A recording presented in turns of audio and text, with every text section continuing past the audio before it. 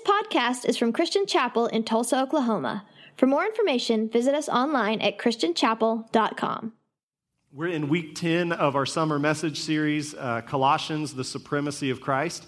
If you have a Bible this morning, we're going to be in Colossians chapter 3, verses 12 through 17, so you can follow along. You can follow along on your phone or other device as well. But all summer long, we've been talking about how Jesus is supreme over all things, that he's completely unique in his authority, his power, his wisdom. There is no one like him, no one next to him, no one above him. As Paul puts it in Colossians 1:17, Jesus is before all things, and in him all things hold together.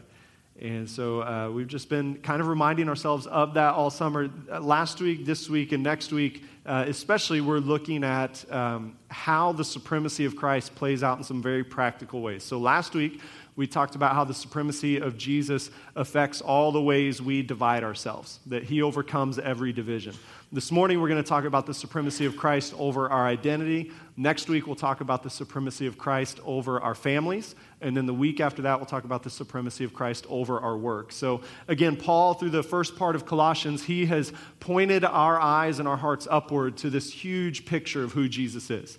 That he's the one who created all things, he's before all things, that in him all things hold together. And now over the last week and these next couple weeks, we're getting into the very practical, the nitty-gritty of if that is true, then this is how we live it out. If he's supreme over all and supreme in all, then it changes every single part of my life. And so this morning we're going to talk about how the supremacy of Christ changes our identity. And in Colossians 3, verses 12 through 17, part of what Paul does is he uses the language of clothing to try to teach us that we are not only changed on the inside by Christ, but from the outside we are clothed in the character of Christ. And this becomes the way, the filter through which we see the world, and ideally the filter through which the world sees us, through the clothing that Christ puts on us. Now, you, like me, know that in our culture, your clothes say a lot about you, right? And they can pretty easily identify groups you fit in or what you value, what you don't value, and perhaps nowhere in our culture is this more evident than in a public high school.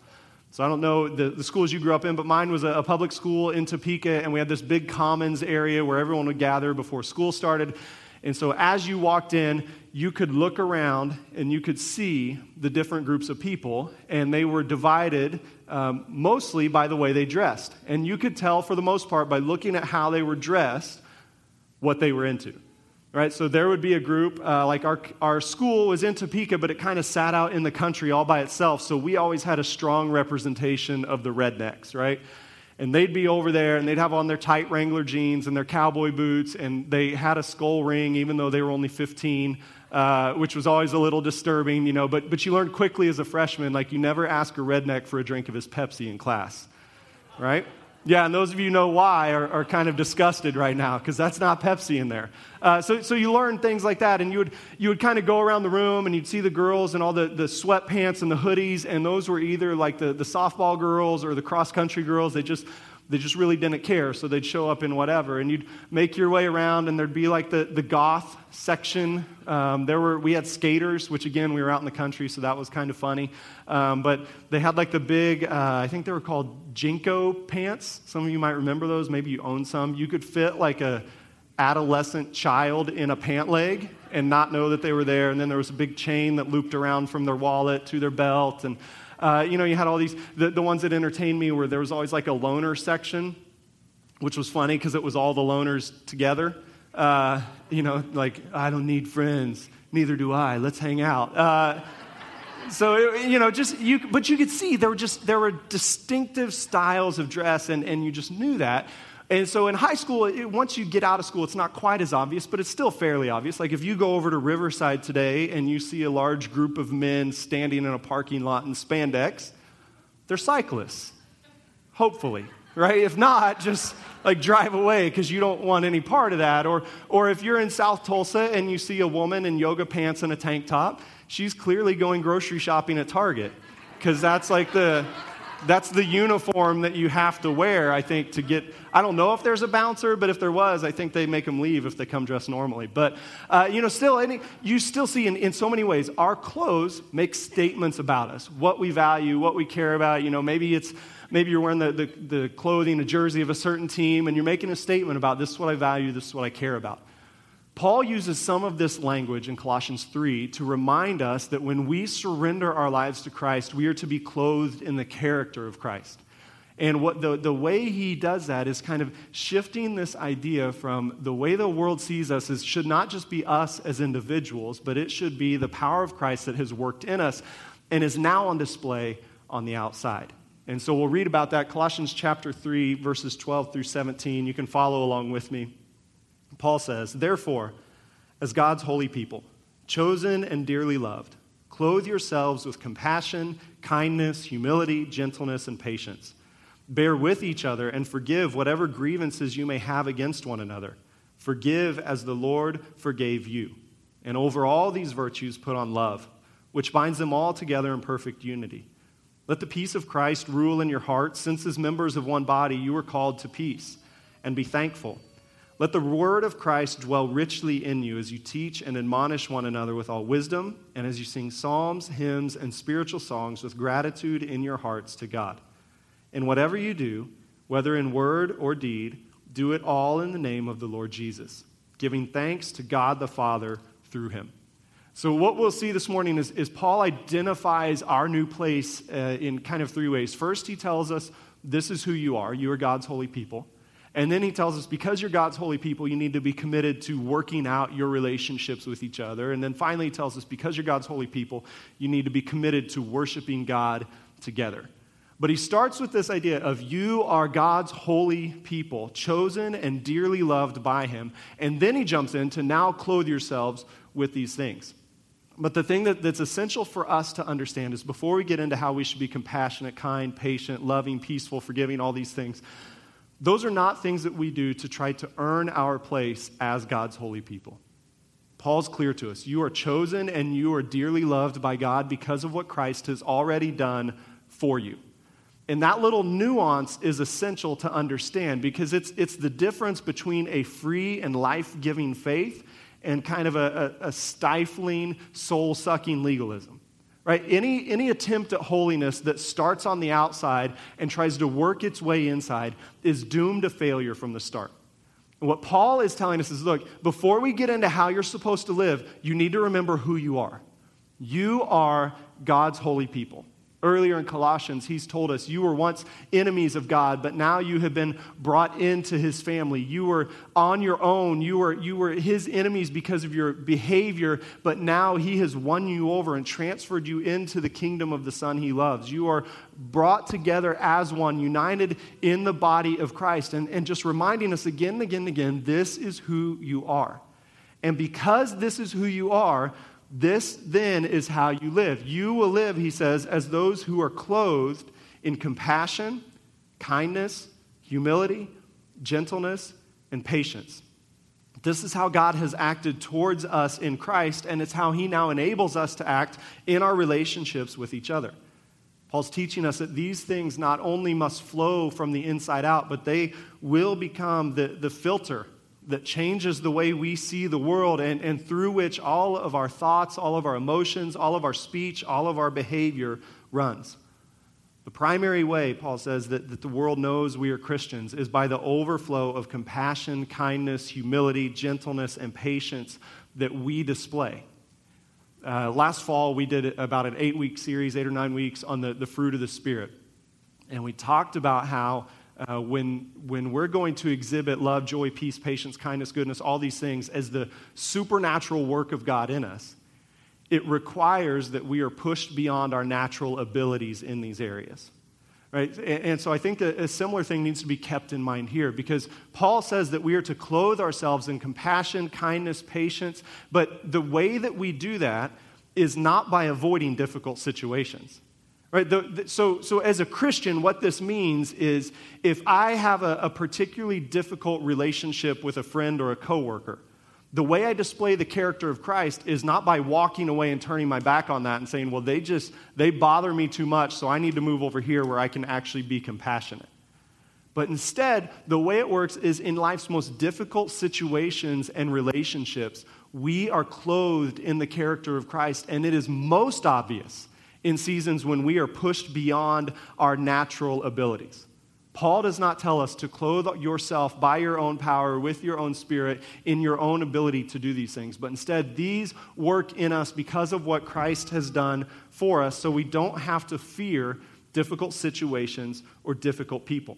No matter who you are, no matter what you do, no matter where you are, he's reminding us you are clothed in the character of Christ because your identity is found as God's holy people, chosen and loved by him.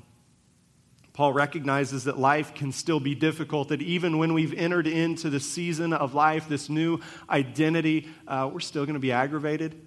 We're still going to get upset. We're still going to mess up at times. And so he finishes with just some very realistic advice for us.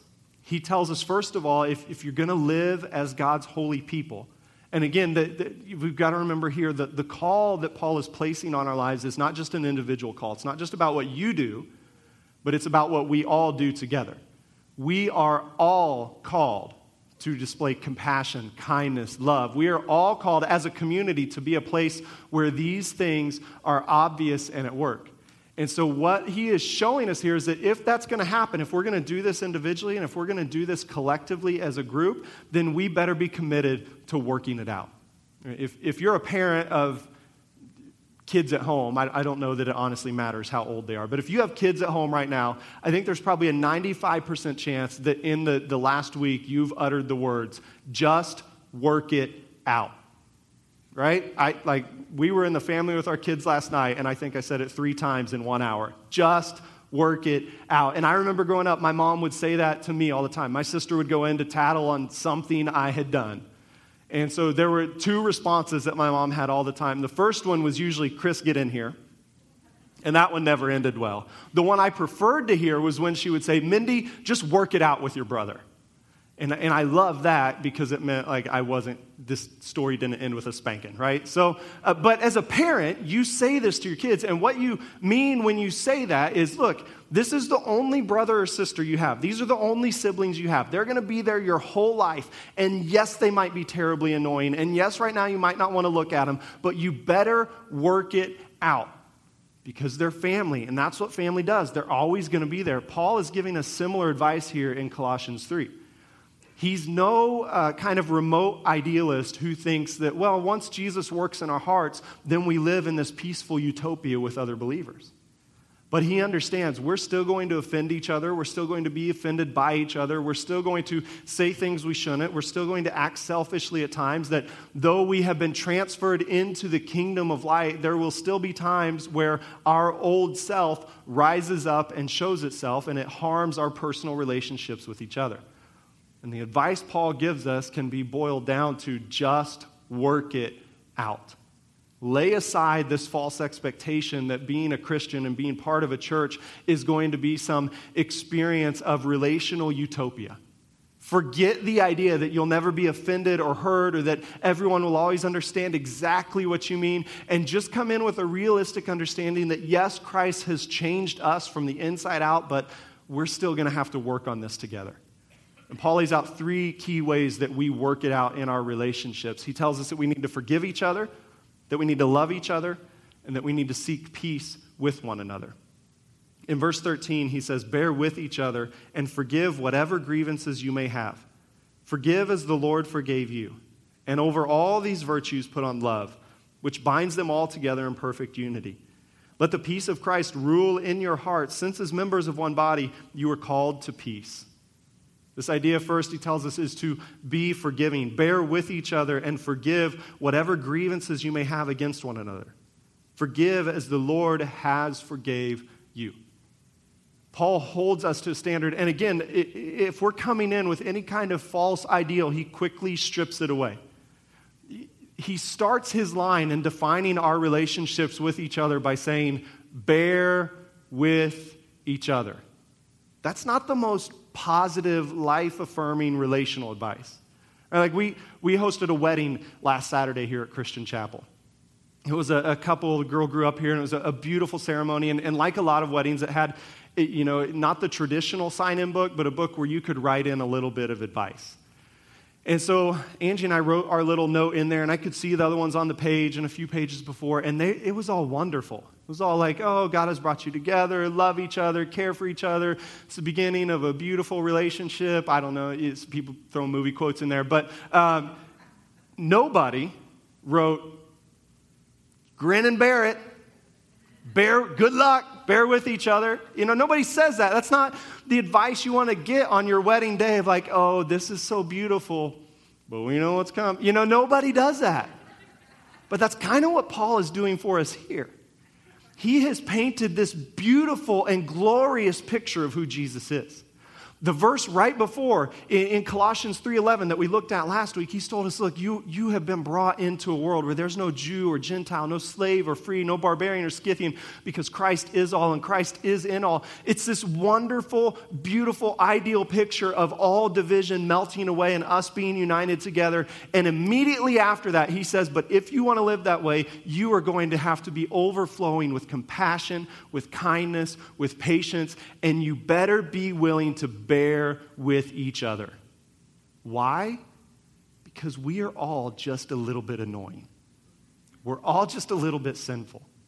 And even as Christ works in us, we still face temptation. Sometimes we defeat it and sometimes we give into it. And when we give into it, it never just affects us, but it has ripple effects to the community around us. And so what Paul says is, I know that's going to happen, so you people bear with each other and you people forgive just as God has forgiven you.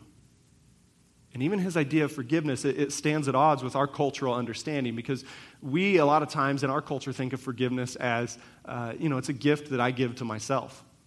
Like, if you've wronged me, I will forgive you for my own sake. But Paul says you're to forgive each other as God has forgiven you. And how has he forgiven us? He's forgiven us freely. Before we have ever made an effort to ask for it or to earn it, he has extended the gift of forgiveness to us, and all that's left for us to do is receive. And so Paul says, in your relationships with each other, offer the gift of forgiveness the moment you recognize that you've been wronged. Regardless of if they own up to it, regardless of if they apologize, regardless of if they ask for your forgiveness, you offer it, because forgiveness is essential for healthy relationships. It's essential for us to live as God's holy people, chosen and dearly loved by him. Then he tells us not only be forgiving, but we also need to be loving.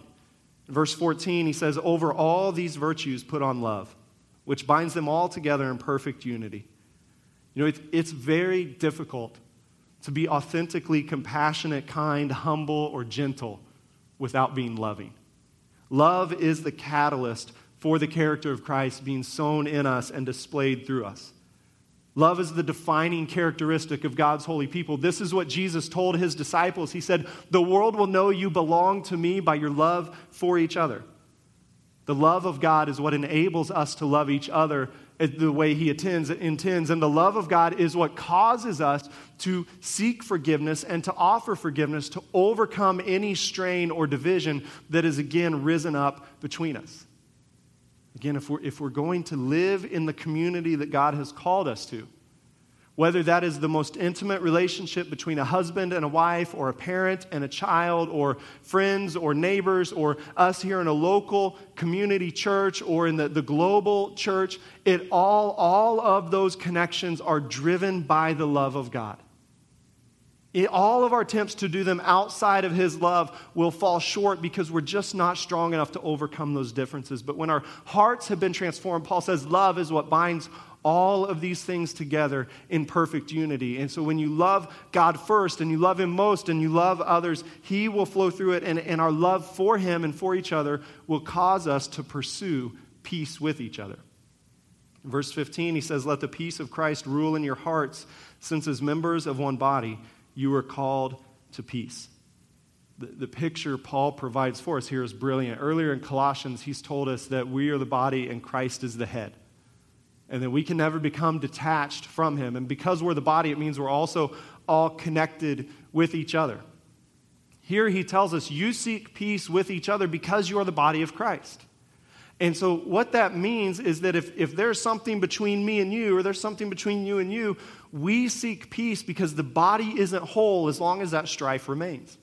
And we've all experienced this personally in our physical bodies, right? You've had a moment where part of your body betrayed you, right? Where it was no longer working in sync with the rest of your body. And that can be from the simplest, like I woke up and I couldn't move my neck, to the more severe, like I received a diagnosis where my body is literally destroying itself. And what you know is that when the systems of your body are not working together, it affects all of you, right? It affects your emotional well-being, your mental well-being. It affects your relationships. It affects the way you work. It affects every single part of your life when your body is not in sync.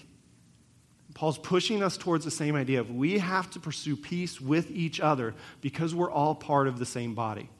And if we allow division and strife to remain, it prevents the body of Christ from operating at its full capacity in the world.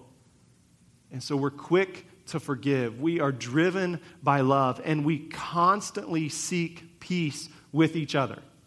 We don't settle for, oh, that's just always going to be between us. But as we forgive as the Lord has forgiven us, as we love as He has loved us, it will cause us to seek peace with each other that is real and that is lasting. So Paul begins to push us in this direction of, hey, you've got to be committed to work it out. If you're going to live as God's holy people, his ones who are chosen and dearly loved, you've got to be committed to working it out with other believers. This is an individual call to Christ, and it's a community call. You are saved into the body of Christ. None of us are an island to ourselves in the family of God. We are all connected with one another. So Paul says, this is who you are. It changes your identity. Because that's your identity, now this is what you're going to have to do. You're going to have to be committed to working it out. And then he finishes by reminding us, because you're God's holy people, because you're going to work it out with each other, you need to commit to worshiping God together. He says in verse 16, let the word of Christ dwell richly in you, as you teach and admonish one another with all wisdom, and as you sing psalms, hymns, and spiritual songs, with gratitude in your hearts to God. See, this passage, along with many others in the New Testament, summarizes for us what exactly we're doing here today. I don't know how much you ever give thought to why do we get up? Why do we gather together on a weekly basis? Why do we come in and spend an hour and a half listening to the scriptures proclaimed, praying together, singing together? Like, why? That's not a cultural phenomenon. It's a scriptural mandate. Right? The gathering together of the church is essential to the life and the health of each individual believer and to the community of believers. And what Paul tells us here is we're coming together each week to pray the scriptures together, to read the scriptures, to discuss the scriptures, to sing the scriptures. And we're doing all of that as a continual reminder to ourselves that all of this is not about me, but it's about God. We're coming together each week in the midst of a world that is sending us 1,000 different messages about who we are and what we should do. We come together each week to recenter ourselves in the truth of Scripture and be reminded of our identity as God's holy people and how that now works itself out. See, Paul tells us, let the word of Christ dwell richly in you. And so he pushes us beyond even this idea. Sometimes Christians are referred to as people of the book. But we're more than that, because we don't just come on a Sunday to hear theological statements about God. We don't just come to check the doctrinal boxes and say, I agree, so I sign my name at the bottom and now I'm a Christian. Paul says, let the word of Christ, the living word of Christ, dwell richly in you. It means when we gather together and the scriptures are proclaimed, it is always supposed to be a life-giving experience. It's a dynamic moment where one person is challenged, another is encouraged, another receives healing, another hears the gospel for the very first time, and as the gospel is proclaimed, our hearts are drawn together in Christ. But even there, Paul says, after that, let it dwell richly in you, and you teach and admonish each other. You know, the idea, we don't complete this instruction just by coming on a Sunday and listening to me or whoever else happens to be preaching that day. But you must hear this command from Paul as a personal one to you, that you are also involved in the teaching and the admonition of the scriptures. I know not everyone likes to hear that. Some of you, that comes very naturally. You kind of have that teaching bent. And so it's easy for you maybe to serve in that function in your home group or a Wednesday night adult class or with kids or teenagers. You're fine kind of leading the formal Bible study.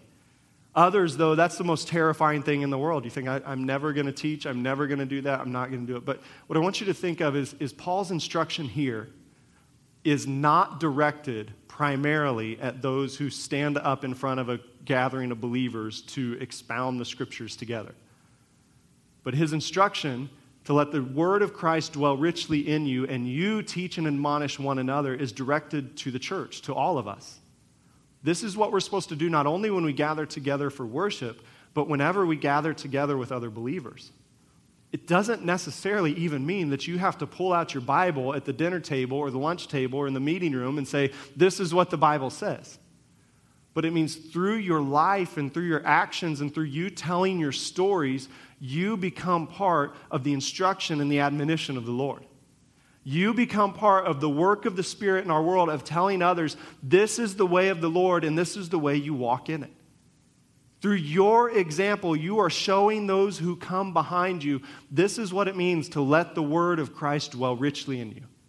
It means he redefines the way we kind of navigate this season of young adulthood. He redefines the way we navigate parenting. He redefines the way we navigate retirement. And by telling your stories, you're telling others through your actions and your words who come behind you, this is what it looks like. You can do this too.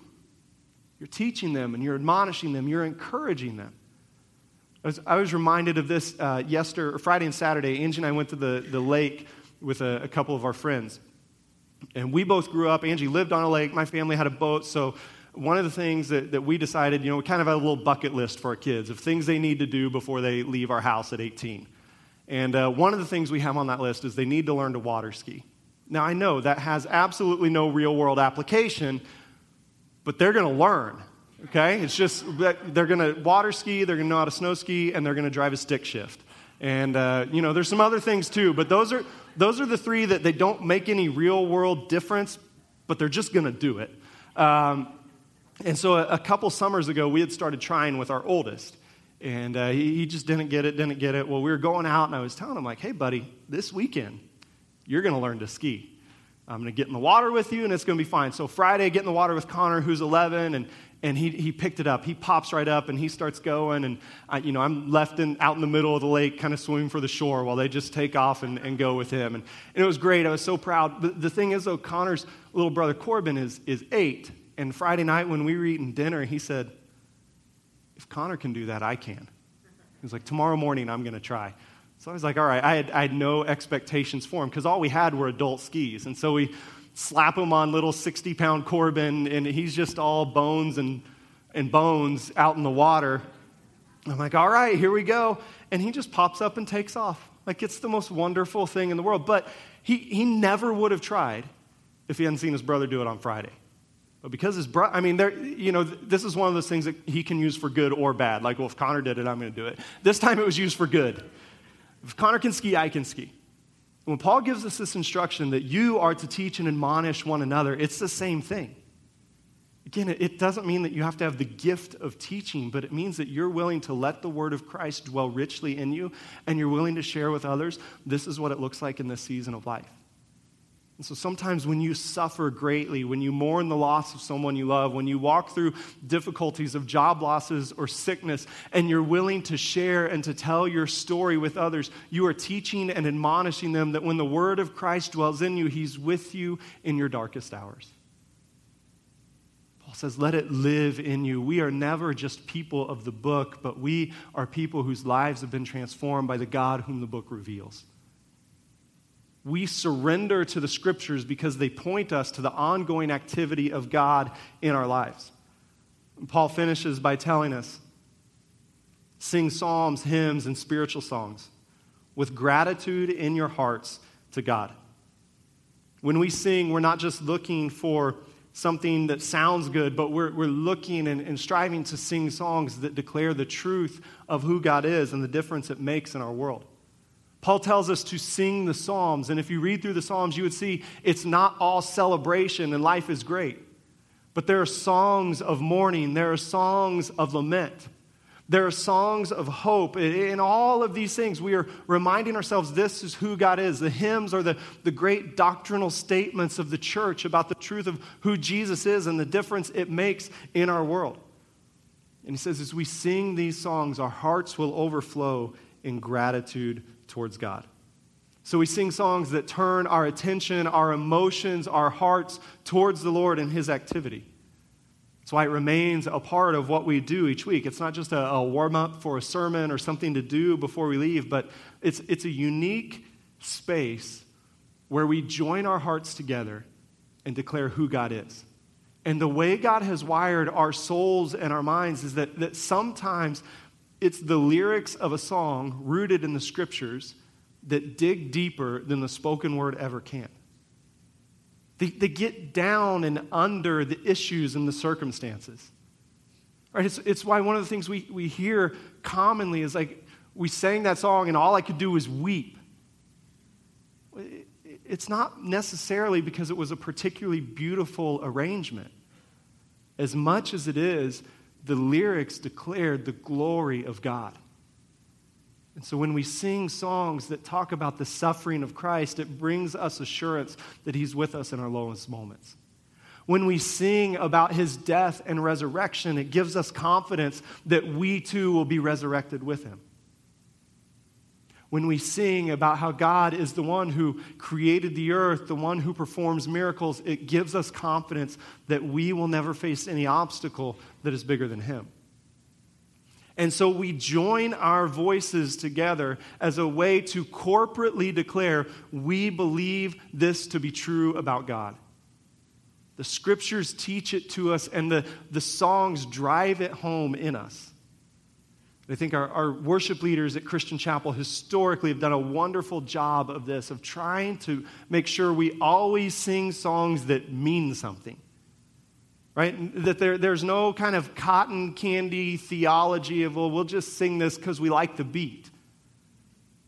But to make sure, whether it's an old hymn, a new one, a chorus, a song, whatever it is, that it declares the truth of who God is, of who we are, that it brings, sometimes it's going to bring hope and encouragement, sometimes it's going to challenge us, sometimes it's going to feel like a weight is being placed on us under the glory of God, sometimes it's going to feel like a weight is being lifted off of us as we sing of his freedom, but in every case, as we sing, we're declaring this is who God is, and we're joining our voices with those around us, and it's a public act of saying it's true for me, and it's true for you, and it's true for everyone everywhere. And Paul says the end result of letting the word of Christ dwell in you, of singing these psalms and hymns and spiritual songs together, is that your hearts will overflow in gratitude towards God. See, as the people of God, we must be committed to worshiping together.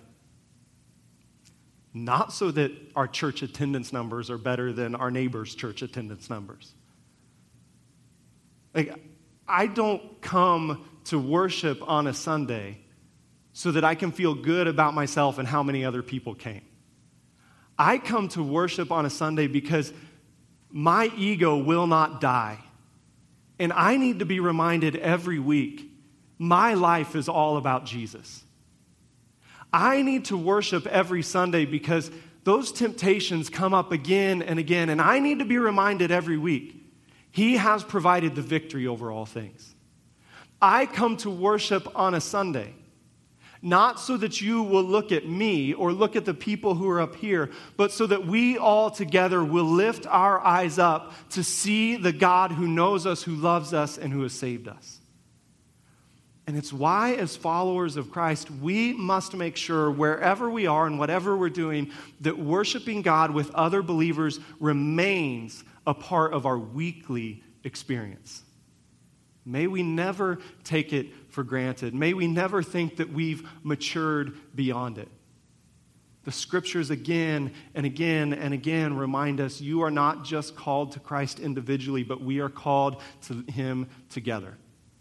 You are brought into a family, into a body, into a kingdom, and your reach must go up, but it must also go outside to side to your brothers and to your sisters. And if we commit to live this way, if we will live as those who are clothed in the character of Christ, those whose lives overflow with compassion, kindness, and patience, those who are quick to forgive and be forgiven, those who genuinely love each other despite our differences and despite the ways we might have offended each other. If we live as those who seek peace with one another, if we live as those who on a weekly basis are being reminded it's not about me, it's about Jesus, that his word dwells in me, it lives in me, it flows out of me, then and only then do we shine like a city on a hill to a world of darkness. See, the world doesn't need another good Christian show on a Sunday morning, but it needs the people of God to live like the people of God every day of the week. It needs you to be clothed in the character of Christ in your home, to be clothed in the character of Christ in your neighborhood, to be quick to forgive in the office, to seek peace with others at school. And as we do this, it stands out. As we are united with each other through the finished work of Christ, it presents a picture to the world of an entirely different way of living. One that is clearly supernatural. See, the great thing about the gospel is that people see it working through you. And the people who know you best, they know something supernatural has happened. Because they knew you. They know you. You're not that compassionate. You're not that kind. You're not that patient. But when they see these characteristics of Christ on display, it adds so much weight to your testimony of God has changed me. And he hasn't just made me a better person, but he's literally transformed my heart from the inside out. Ryan and the band are going to come back and lead us in a few songs this morning, just kind of declaring the reality of this is who God is and this is what he has done for us. And if you'll stand with me, I want to pray with us before they do that. God, we thank you for your goodness and for your grace. We thank you, Lord, that you have come and changed us. I pray especially this morning, Lord, for those who feel far from you, who feel detached from you, who feel that the promises of your compassion, your kindness, and your patience are far off. May they know that the Jesus we read about in the Scriptures, the powerful God that we sing about, is the same one who's coming to their heart this morning to bring change and life to them. Lord, we acknowledge our weakness and inability to live as your holy people. Yet we thank you that you have chosen us and loved us. You have placed us in this new life and enabled us to live this way. God, I ask that as we sing the truth of who you are, our hearts would overflow in gratitude towards you. That we would be able to live in the love you have sown in our hearts, display your character to our world. In Jesus' name, amen. Thank you for listening to this podcast from Christian Chapel. For more information, visit us online at christianchapel.com.